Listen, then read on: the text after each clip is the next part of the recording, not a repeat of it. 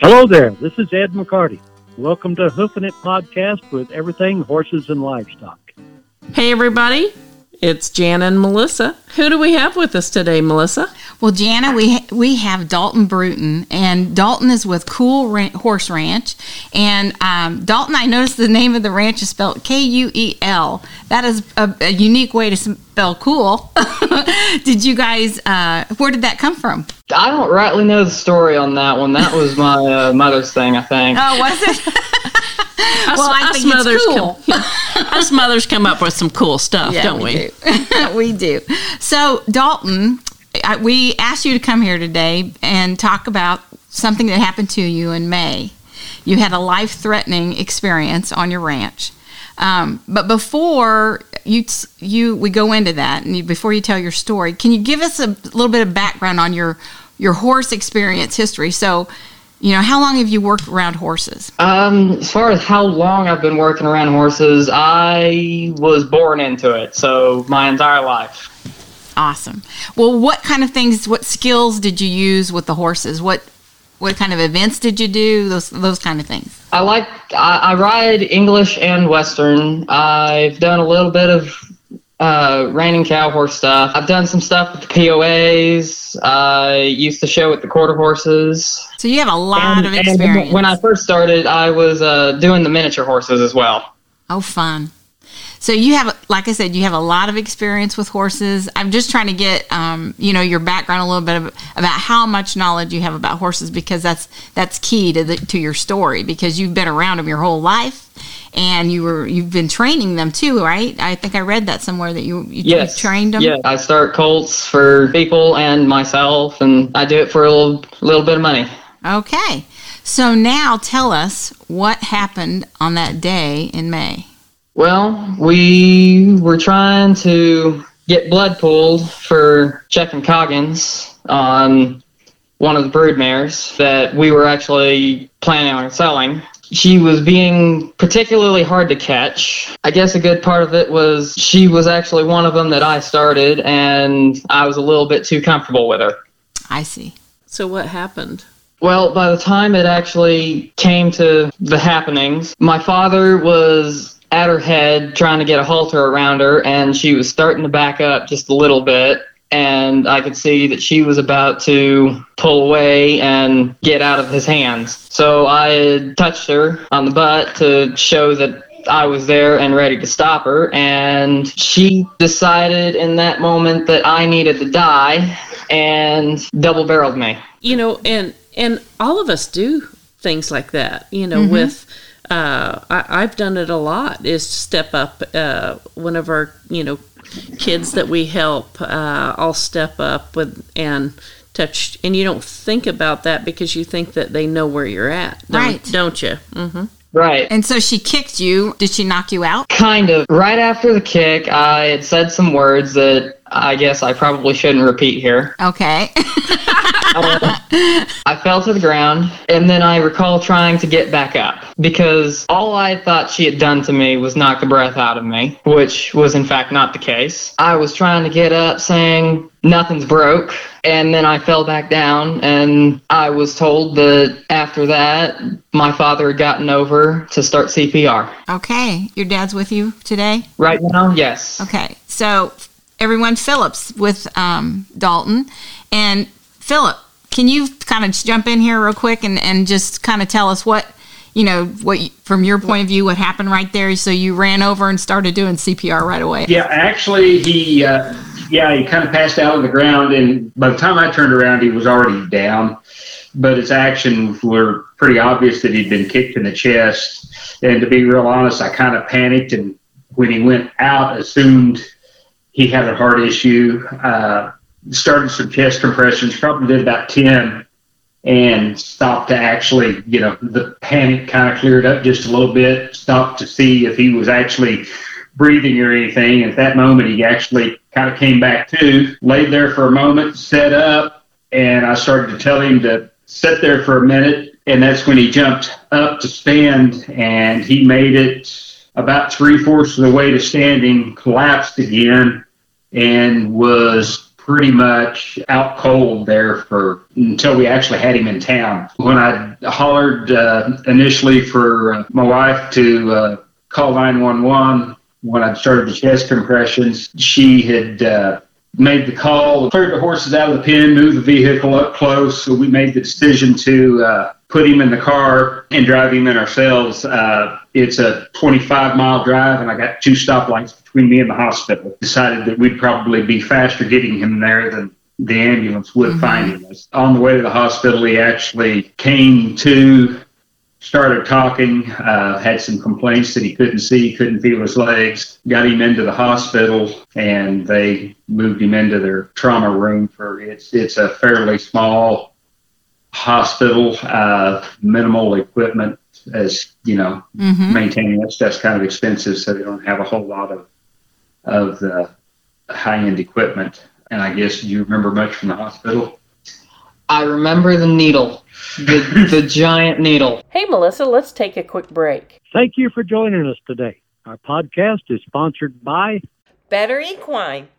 And Clinch Realty with Janet Turney.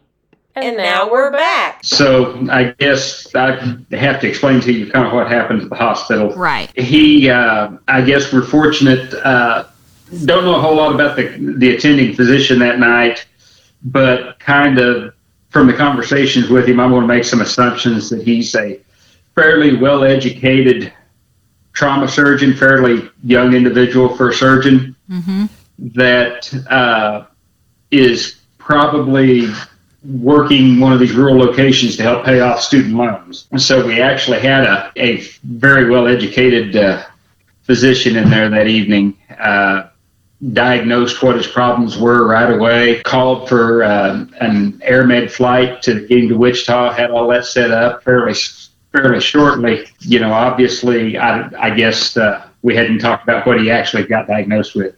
Was diagnosed with cardiac tamponade, which is basically he had a massive bleed around his heart. So in the pericardial space between the heart and the pericardium, we had a significant amount of blood accumulation. We're kind of going through some decision making. Flight crew arrives to transport him to Wichita, and they're really nervous about putting him on the plane. They're afraid he won't survive the flight. Right. So you guys had to make a real tough decision at this point because he really had a risk. I mean, it was really risky for him to stay there. They weren't equipped to help him, and you could have lost him there. And then they communicated to you that you could lose him in the flight, right? Is that correct? Right. Okay, I didn't want to miss. So we have a surgeon capable of the surgery, but the facility doesn't have, you know, if nothing goes absolutely perfect, the facility doesn't have anything to help rescue him. Not sure exactly what conversations went on outside. After several minutes, he talked about the giant needle. They tried, doing a needle aspiration of the blood around his heart. Unsuccessful, kind of like we expected because the blood was clotted. But at any rate, they made the decision to put him on the flight, got him to Wichita. And you flew with him, correct? Yes, I was on the flight with him. I can't even imagine how that felt. Can't even imagine. Actually, the flight was pretty good because, although the numbers on the monitors and stuff were looking worse, physically looking at him, he was actually probably more alert and functioning than he was on the car ride in. Wow, good. That's good.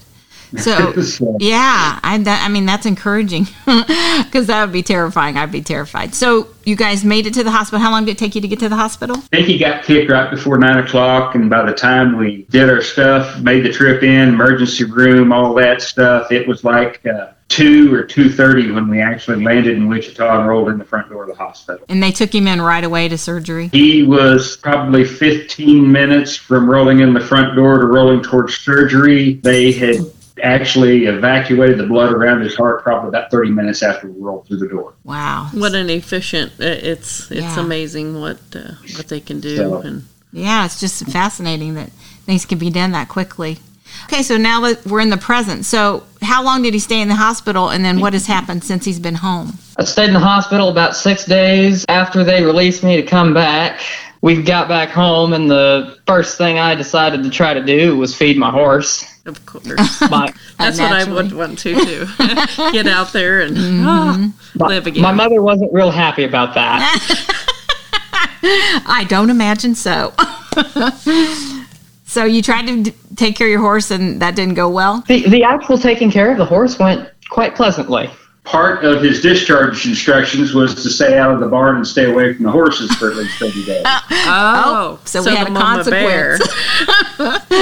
Okay, I understand now. You've had bed rest. Are you back at it or are you still resting? How's things today? Technically, I'm still supposed to be resting, but in about 2 days, I finally get released to ride again. All right. You're on your way back to your life. What has come in your life, Dalton?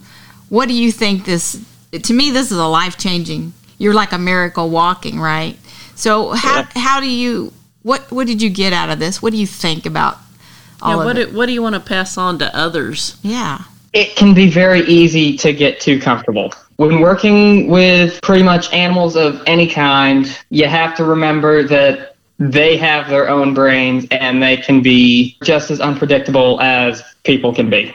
You're right. We all get too comfortable. I just did it the other day, Dalton, and I knew I had this interview and I was thinking about you. And I thought, yeah, I got to be careful too. So I did the very same thing you did. I walked up and patted a horse without even thinking about it. So I appreciate you sharing that with us. And you guys have a fundraiser going on too, right? Trying to get some help for your medical bills. So where can they go to help with that if they choose to do so?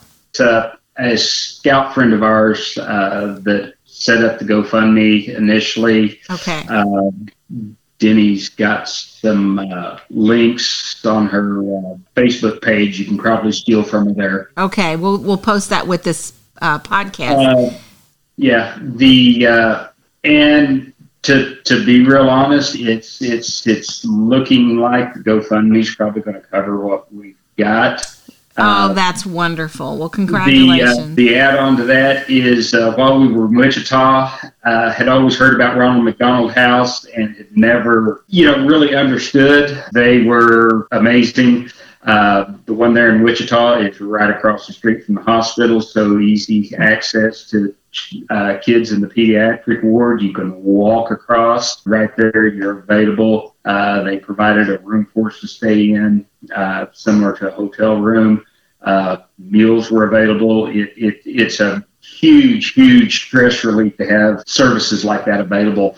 So anything that's left over from the GoFundMe after we cover the expenses from that's our part of it after insurance, we're going to donate back to that Ronald McDonald House. Oh, that's great.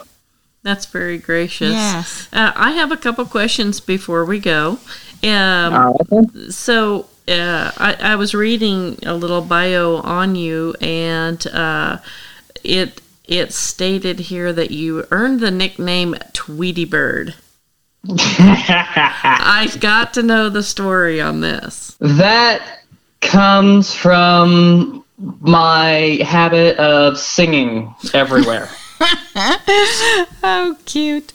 That's awesome. Yeah, that is. And you do, besides being very gracious, you just said that helping Ronald McDonald, it sounds like you have a long history of helping others. You love community service. It was talking about baking cookies for the Christmas and, being in scouts and different things. So that's also a big passion.